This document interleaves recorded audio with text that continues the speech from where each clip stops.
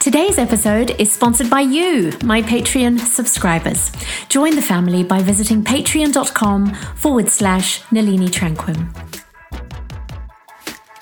Today, I have the joy of holding a conversation with Dave Pamah, who is an ex-athlete and retired firefighter, the host of the Dave Pamah podcast, where he and his guests highlight ways in which people can improve their lives.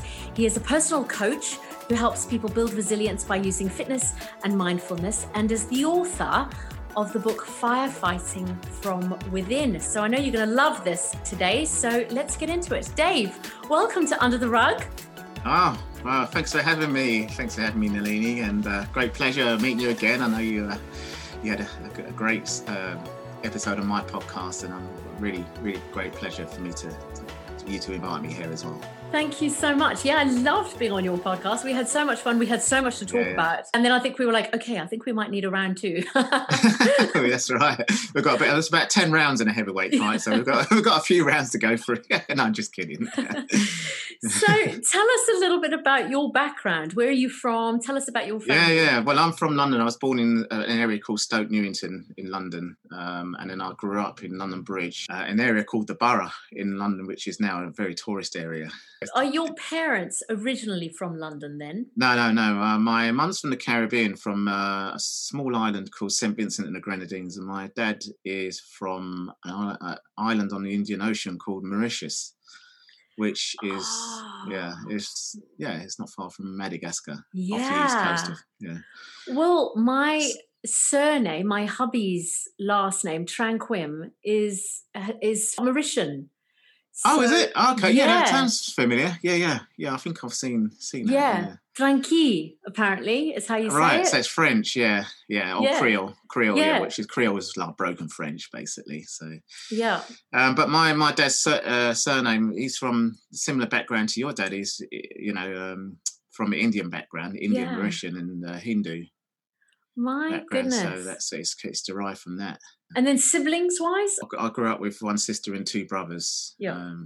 Okay, so now your biography, I was having a read of that the other day, and it actually references really severe bullying that you experienced as a young child. I know we're kind of going straight into it, but I would really love it if you could just share with us a bit more about that journey, that experience for you. Yeah. Well, I mean, it's not the same as how I probably would put some of the workplace bullying that I've experienced, but workplace is kind of like a lot of people experience some kind of conflict in some way. So it depends on the culture of the organisation or corporate, how it's all, But with the school, it was typical school bullying. But mine really, I think most of it, I mean, I did experience some racism as well from society, because there's a lot going on politically, it's a bit like saying Brexit, what's going on and things like that. So it's with the migration and that, there was a lot of kind of protests and, marches and things like that. But to be honest, with the school, it was personal. And then I found out later in life I had dyslexia, and it all made sense.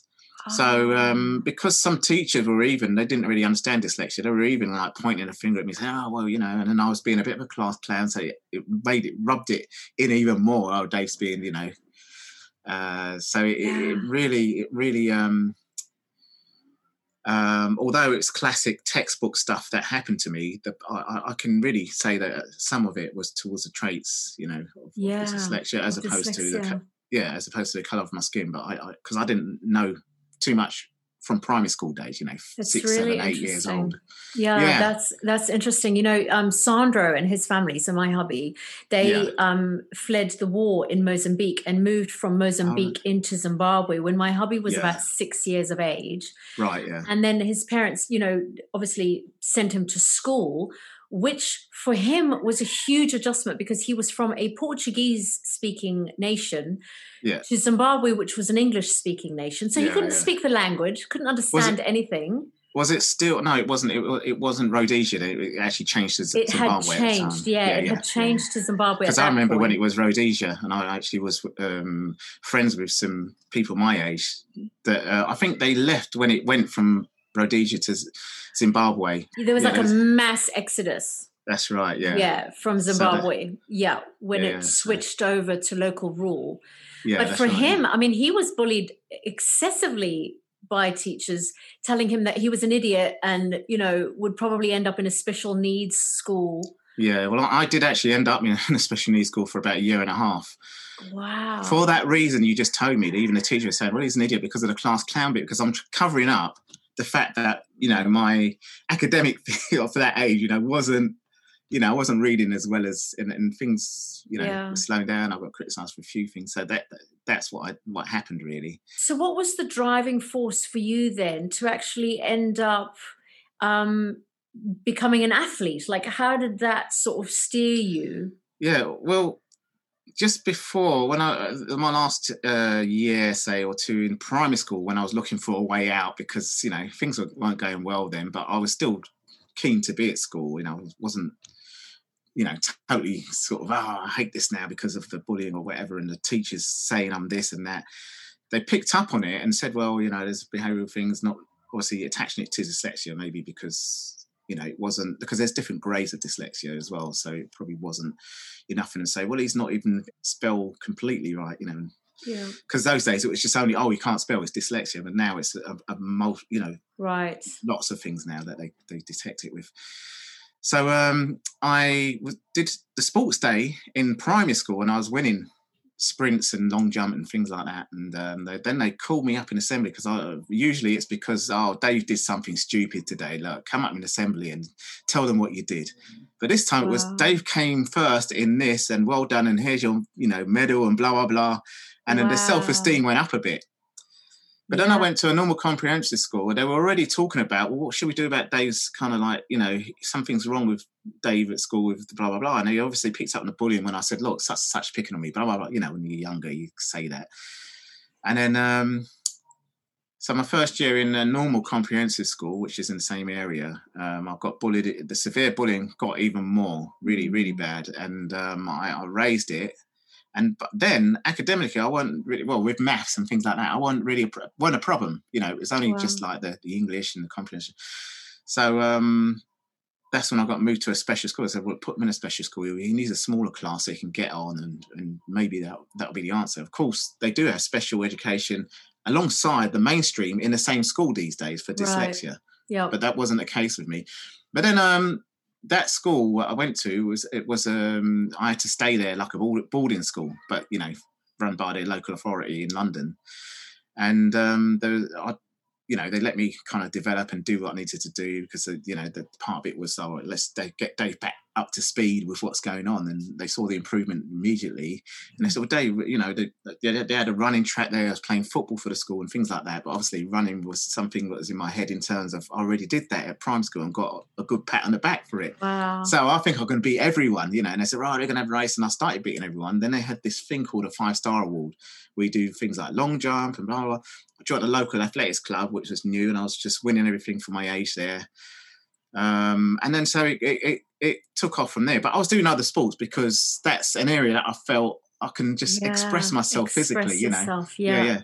So although, I didn't excel as much with the other sports, football, cricket, I enjoyed taking part in the other sports. Wow. And then I did, when I went back to mainstream comprehensive school, because then they said, well, hang on a minute, Dave's not having any kind of these issues, and then let's get him to comprehensive school, get him back up to speed. My IQ was quite, a little bit above average for my age then. They measured all that, because that was all part of the kind of special needs, assessment that they were giving me. And so the assessments from whoever the education psychologist was, no, he's got to get back to mainstream. He's doing everything that's normal. And in fact, he's doing well with his athletics as well, that sort of thing. And then I joined the athletics club, which was the best in the country. I was around Olympic athletes, which I think I mentioned. Incredible. And so, 16, I was one of the fastest runner in the country. And I was excelling at school, but then I didn't understand why I weren't passing exams, because of the short-term memory side of things and, revision and stuff like that. And did that bother you? Because even though you were excelling in your athletics field. it did in a way, because in athletics, the general route was that a lot of people did an academic, and then some, a good majority of them went to university afterwards, or they did a job where it, matched what they were doing. So you needed like the they called it O levels then, but the GCSEs, high grades to get into work in a bank or wherever, So those were the kind of jobs they were doing. And there was some hands-on, type jobs, and obviously I looked at joining the fire service. It's kind of like naturally physically fit, and I got excited at school, you know, especially when I went back to mainstream school. It's what, you know, they're doing careers now when you're 15, 16. So Yeah, what do you of want to do? course. So it's either something sporty, like be a physio or a coach, or whatever. Obviously I'm doing coaching now, or something like, oh, the fire service looks good, you know, wow, you know, it's kind of, you know, obviously for I a love kid, that. someone of boyhood's dream, you know, it's like looking at that because you, I don't know, maybe the environment and the toys you're playing with and things you're Yeah. watching on TV, you know. Maybe I'll blame Thunderbirds for it. That's no, I'm joking. But you know, it was like that. Actually, they should bring that back as quite. They should. I used to love Thunderbirds. Yeah, oh my god. So maybe that's what, you know. And I just had a sense of wanting to do something, and also a sense of justice from the bullying, because I did still receive that bullying, but it got better as I excelled in sports, because people were recognising, well, he's good at something, and he's getting, like, the whole school and the headmaster knows about him now. You know, it's like. But I did, like, one time, it included some racism when I got knocked out in someone who punched me on the way home, you know, one of the school kids. This is at the back, when I went back at mainstream. Oh, wow. And I was knocked out, and then, you know, he said, I want to kill the bee black so-and-so, like that. Yeah. So, wow. Yeah, it was like that. And that would have been high school. That's high school. So that's 15. I was about 15 when that happened. And in actual fact, I stopped everything. I almost wanted to quit school. It just happened went on for about 2 weeks, and then I stopped sports for that whole summer. It was just before the summer. And then I went back. I think I was doing some boxing training. There's a boxing club near me that I kind of got fit back again. And then I think the self-esteem got back, and I've forgotten about it. And I just went back. And you've had to be a resilient human being from the time you were quite little. Yes. Yeah. That's right. Yeah. Right. Isn't it interesting how you work in resilience now? Yeah. Yeah. I mean, to be honest, I weren't noticing it, to be honest. No. And I can't say that I've never been stressed, because I have, and I've done a stressful job, and you try and sort of put it to the back of your mind. But if you're a human being, as much as you want to be as resilient as you can, you know, you're still vulnerable. You still absolutely. Can, you know. Yeah, absolutely. Okay, so you have this childhood dream then of becoming a firefighter. Yeah. I love that you have a rooster in the background. Yeah, sorry about that. Yeah, no, it's delightful. the neighbours only just put it in there about 3 weeks ago. So everything that I used to do in this house is. So I'm just going to let the audience know that you live this lavish life between London and the Philippines, and that you are not in London at the moment with a rooster next door. No, that's right. You are actually in the Philippines. That's right, exactly. Yeah. I had visions of people going, "Oh, roosters in East London! Didn't know they existed." Well, there might be one or two. Okay, so you had this, you know, this young adult, I guess, fantasy maybe of joining the firefighting world. Yeah. But that actually became a reality for you. So talk to us about those early days of, you know, being in the firefighting world and the differences between the reality of it and your little boy dream of it. Yeah, you got to do some stuff around the station, you know, some routine work. But then when there's a fire, you got to, you know, obviously attend. They don't tell you everything in the books about how to, you know, fight the fire. But, you know, I have to say that I did experience some bullying. And it was unusual, because there is a lot of fun taking. It's that type of job, you know. So, of course, there is humour. There's a lot of humour, and I don't think that side will ever go away. But, you know, there's, you know, certain types of humour in different industries. So even with actors, you know, there'll be sort of humour while they're waiting for their turn in the set or whatever. Yeah, of course. Like but it was unacceptable. And even the managers started at that time putting policies in where there wasn't before, to try and stop all that, because they want to recruit more black and female firefighters in the fire service. Yeah. So it was, well, if there's racism and blah, blah, blah. And some people were getting a sack for it. And, you know, obviously for the women, it wasn't an environment that they could go straight into because of the way, you know. Yeah. You know, they're fighting for other issues, like obviously, you know, separate changing rooms or locker rooms and toilets and things like that, because that wasn't. Wow. They were behind, you know, they're still in the 70s, but then that was only like 10 years later that I joined. So they were still kind of wrapped up in 60s, 70s kind of. Wow. So, yeah, I mean, then I started just hearing the kind of discourse and undertones of racism, you know, and I just thought, well, this isn't right, really. You know, and I was getting bullied, which I know how it feels to be bullied, you know. And some of it is like school playground type bullying. It's not like adult world kind of like, well, you know, just teasing a bit, you know, adult teasing. Some of it was like school. Wow. So it was like that. It was really. So how did you navigate that? Well, I did what I thought was supposed to happen, which, you sort of tell the direct line man, you speak out first, which I did. Well, I don't think blah, blah, blah, it's right, and blah, blah, blah. And they're kind of saying, what are we talking about? Blah, blah. Then from there, it got a bit kind of nasty. And then I thought, well, this is getting too much. I'll have to let the line manager know about this. And then from there, I went to see someone a little bit above the line manager who was in charge of the whole fire station. Then he was sort of trying to push it back a bit on me and saying, well, you got to be, you got to really tolerate it. That's what you're saying. That's how you turn it around. And then I don't know, luckily there was I got involved with a trade union about 5 years later, because it got, a bit nuts. Because one of the other things that happens is rumour mongering. So it gets spread to other stations. I changed stations, and then the rumour mongering obviously spreads, follows you. These are the sort of things that happen, especially if you bring a complaint up. But it wasn't a total complaint. It was like, I don't think this is right. From speaking to the crew to that. And then I realised all that, that this is the kind of pattern of what happens. It goes horizontally following you everywhere, not just only from management fostering bullying culture.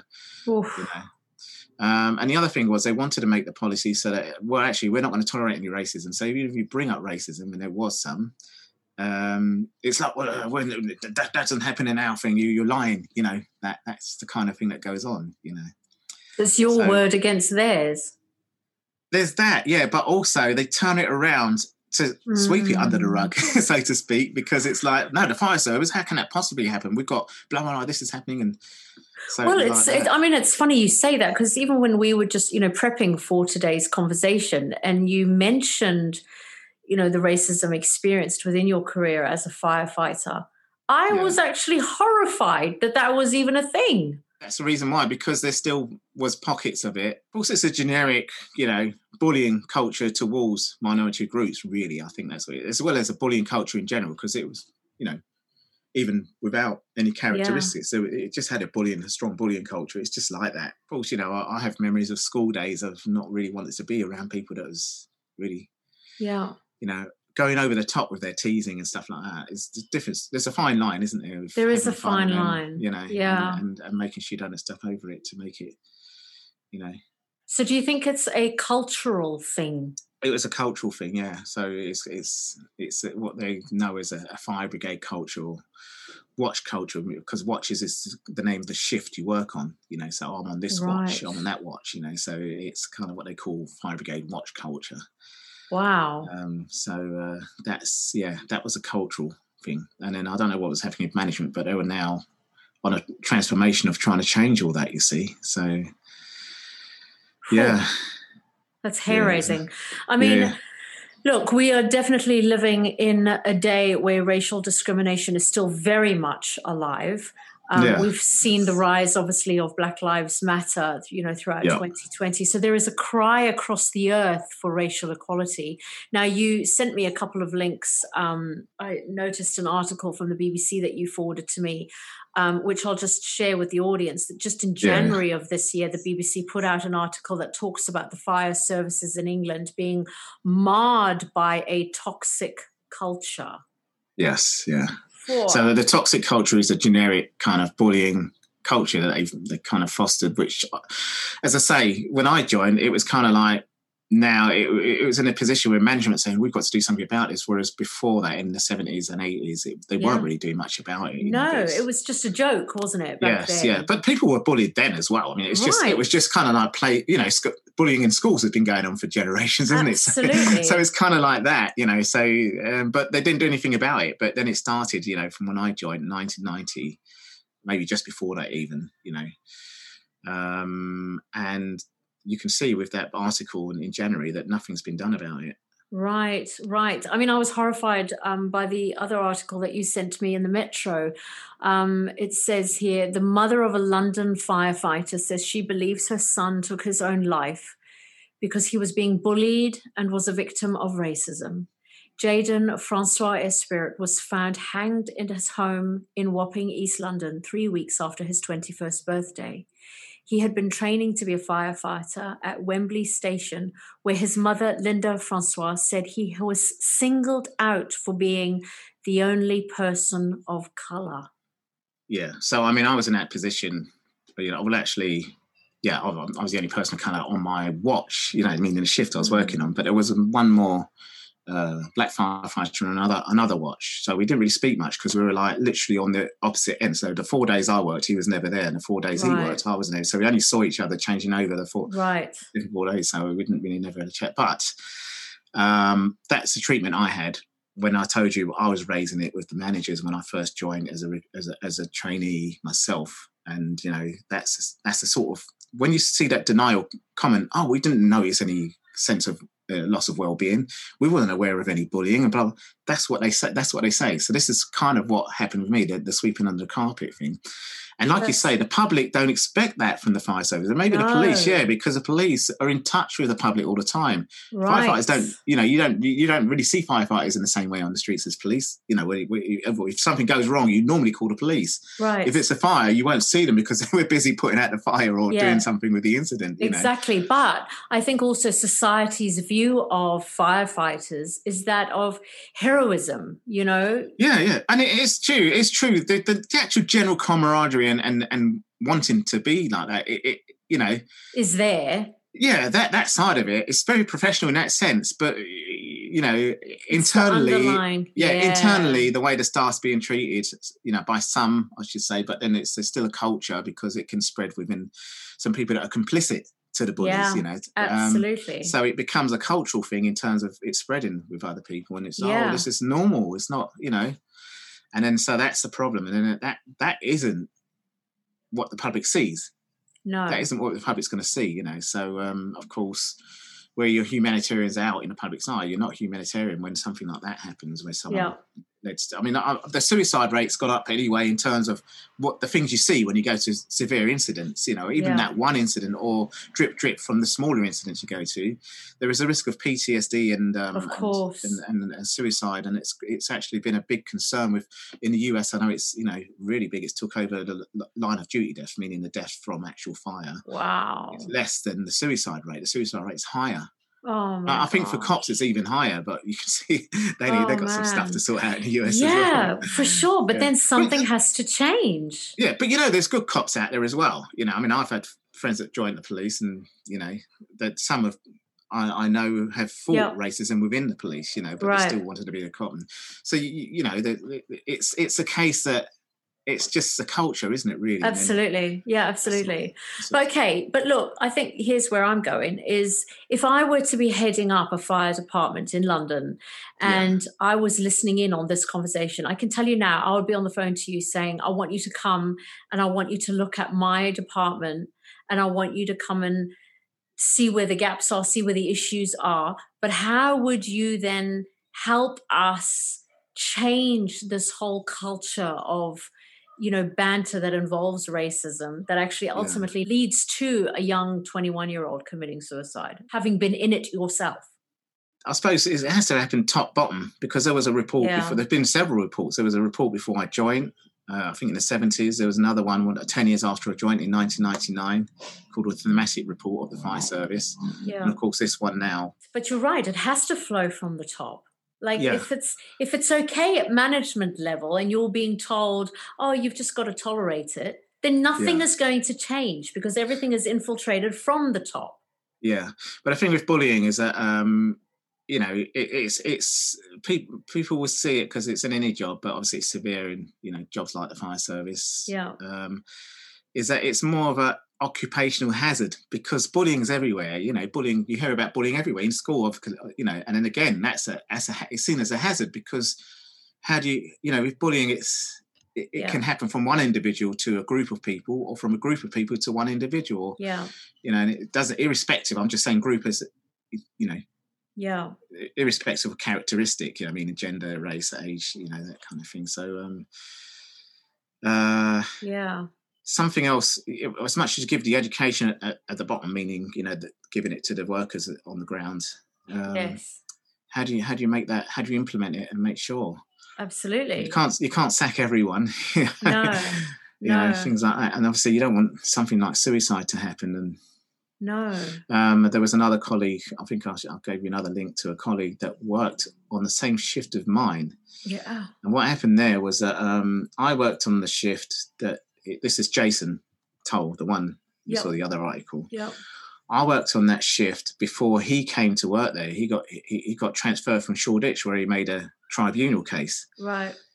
And then I left there and made a complaint about that watch. And then they sent him on that watch, and then he sent them to tribunal. He got a big payout. I can say that now. But, it was an undisclosed amount, but I think it was a hell of a lot. It probably covered the rest of his pension for the rest of his life. Right. But the thing is, I was surprised that they put him on the same shift as me when I already said there's a problem here. I think that's just it, right? Until it comes to the light, then how do we deal with things, right? For as long as it's hidden, then there is no dealing with it. But it's coming out. It's being, it's obviously in the spotlight at the moment more and more. Yes. And things have got to change. They cannot carry on as they are. But how do we implement that change? It's tough because listening to your story, I'm like, oh my gosh, it's almost like the bullies in the playground from when you were little are now in the management positions. That's the thing. Yeah, that's the other thing that happens. That's the other thing that does happen is that they do get promoted. In fact, they get disciplined first and get promoted. It's like, how the hell did you get? Right. Yeah, but I think part of the challenge with society is that we go, oh, well, he's strong. He knows what he wants. He's not willing to tolerate any nonsense. So he's naturally going to promote himself or be promoted up into the top dog positions. Yeah. Meanwhile, he was actually the bully in the playground who, was following dad. Well, what tends to happen is saying, oh, yeah, I remember him. He was a bully. He was a bit of this. But he's calmed down a bit now. He's done the management. Because when you're in management, you're pulled out of that environment, the culture a bit. But you're still part of the fire brigade culture as in the management side now. Yeah. So how they deal with it is, if they're sweeping it under the rug, that's a culture of it as well. Exactly. Of doing that. Yeah. So. Yeah, exactly. But I think also then once it comes out from under the rug, what are we doing with it on it? Because it demands action, right? We can talk about it until we're blue in the face. But at the end of the day, there has to be some outworking of change. Yes, yeah. There's two things, as I say, there's the bullying culture, which is really, it's like, oh, this is part of the job kind of thing. Yeah. Then there's racism, which is like,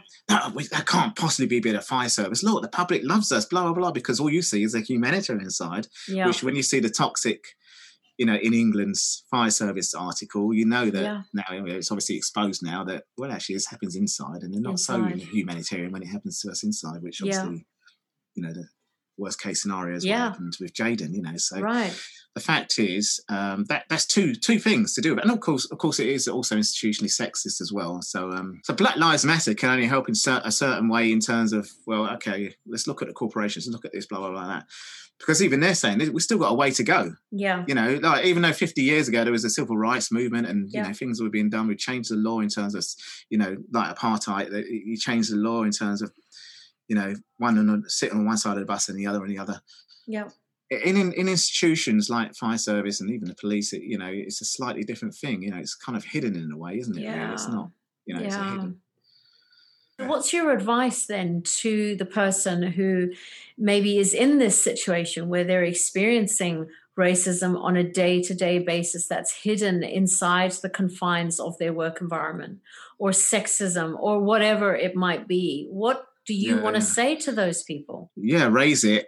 Speak about it to someone and raise it. Agreed. So it's difficult to find, but I built a network. And then when I got involved with the trade union, I built more of a network. And as much as the depression and anxiety was trying to kick in, right, and on top of what you have to deal with the job, and it was very busy when I joined. The fires has gone lower, but you have got to look after yourself. So do things Absolutely. like you don't have to get into full on mindfulness. Just do some breathing, learn about breathing. Because I did sports, you see, so I continued it on because I wanted to keep fit for the fire service.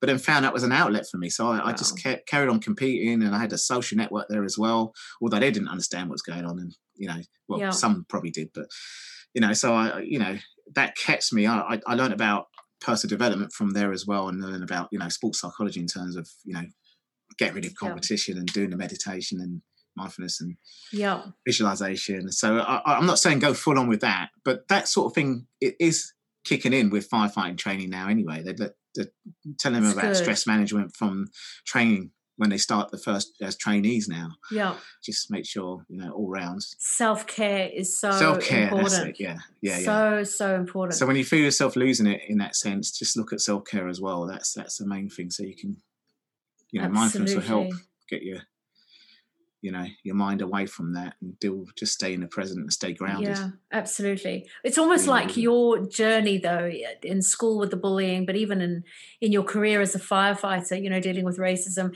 it's actually kind of equipped you to be the resilience coach that you are now, where you're training people and equipping people with these tools that you've learned over the years and have had to adapt over the years. You're now able to equip others. I think that's just brilliant. Yeah. Well, what it is that I was doing some fitness coaching I went to the athletics track and started to I did this thing called the Sports Leader Awards thing. So Amazing. It's kind of like the beginning of doing a coaching thing. Yeah. So, but because of the mindset side of things, I started getting more into that. And then I started reading a lot about personal development because of what was happening at work. And I thought, find out about that kind of like management type thing. Then I started doing NLP and that got combined with sports coaching a lot. Then I started looking more with the severe side of, because I started feeling the symptoms when I stopped my training and things were going wrong. Wow. I looked more at my well-being as a person with what happened more with the fire service rather than, I weren't doing sports then. But then I felt, I needed to still keep that side of it up because that was like a lifeline for me. Yeah. So, and I think when you look back at from when I first started winning at school days, it gave me self-esteem, Absolutely. So I think find something that gives you self-esteem because not everyone wants to do running. It's boring to a lot of people I talk to, but if you enjoy something else physically, if you play basketball or football, do that. It's going to keep you. And you also got a group of people around you and things like that, Absolutely. Man, it's been such an interesting conversation. I have really enjoyed this talk with you. How can people get hold of you, get hold of your book even? Yeah, well, everything's on my website, which is more geared towards my podcast because since the lockdown, I've been more online and the podcast has got really busy. Fantastic. Now doing online coaching, which... Congratulations. That's awesome. So you can go to davepamah.com, which is DAVEPAMAH.com. And then basically everything will be there. And the first thing you'll see is the episodes of my podcast because, as I say, that's the main thing I'm doing. Yeah, really, that's fantastic. That's brilliant. Yeah. Okay, well, I'll make sure, guys, that all the information to Dave is included in the description field of today's podcast. I'll also make sure all his social media links are there. So before we close, Dave, we're going to close with on your marks, get set, go. Which is, I think, quite appropriate for you. Yeah. Well, you got me all nervous now. I think I'm in a race. Yeah. I haven't done it for a long time. I'm getting all psyched up now. Go on, I'm ready. Okay, you got to run around the block. No, I'm kidding. All right, Here we go. Okay, so we're going to do 10 personal questions that you have to answer as quickly as possible. Okay? Oh, wow. Okay. Timer is on. Okay, are you ready? Yep. Set. Ready. On your marks, get set, go. What's the latest TV show that you have been binging on? That's a good question. I haven't really been watching TV, so... Oh my gosh, you have a life. YouTube. What's your favourite sport? Well, I suppose athletics, really. Obviously. What's your favourite meal? I did like my rice and peas on a Sunday. So I still like that, actually. I love that. Okay. Paint us a snapshot of an everyday moment in your life that makes you smile. Talking to wonderful people like you, you can see I'm smiling now. Oh, you're so precious. But there's plenty of things that make me smile, and that's one thing people always said was, Dave's got a nice smile and things like that. And if I'm not smiling, I look miserable, so I have to try and keep smiling. I have to say that to my husband every now and again, babe. Just smile because you look a little fierce. Yeah. I don't have a kind of neutral look, so it's one or the other. Okay, who is your favourite human on the planet? Well, there's a few, but I'll say people like Nelson Mandela. Yeah, I'll just say that. Yeah, love that. Okay, what's your favourite animal? Man's best friend's a dog, so I'll just say a dog. Yeah. Okay, what do you think of garden gnomes? I don't think they have any place on this earth at all. Get rid of them. I don't really have really thought about them. I don't see any point in them being there. But I think there's a reason for it, isn't there? There is a reason for garden gnomes. There is? Yeah, I think so. Anyway, for me, I don't know. It seems pointless, but I'm sure there is a reason for it. We're all going to be Googling this now. We are. Even me, I'm going to be Googling now. I said that. What's the purpose of the garden gnome? Okay, yeah, are you a tea or coffee drinker? Coffee drinker, I'd say, yeah. Oh, you are not English. No. Oh, you've disappointed me now. Okay, how do you handle stress? Well, doing what I'm doing with the the main way is just the breathing, the visualization and mindfulness and things like that, and exercise releases endorphins, and then doing something I enjoy. Love it. So being on this podcast, I'm enjoying that. Podcasting actually. Absolutely. So do something you enjoy. Yeah. Okay, and lastly, what are you most grateful for in your life? I'm grateful to wake up every morning and say, thanks alive and seeing another day, and just having life here. Yeah, I love that. Well, Dave, thank you so much for being on the show. I really appreciate you, and I'm sure we will talk again soon. Yeah, sure, definitely. And thanks for having me. Everyone, thank you so much for dropping by. Hey, burying matters under the rug keeps us bound, okay? But as we talk about the tough stuff, we can expect healing and restoration. If you're excited about this podcast, be sure to subscribe and share with your loved ones. We want the ripple to go out far and wide. Till next time, I love you heaps.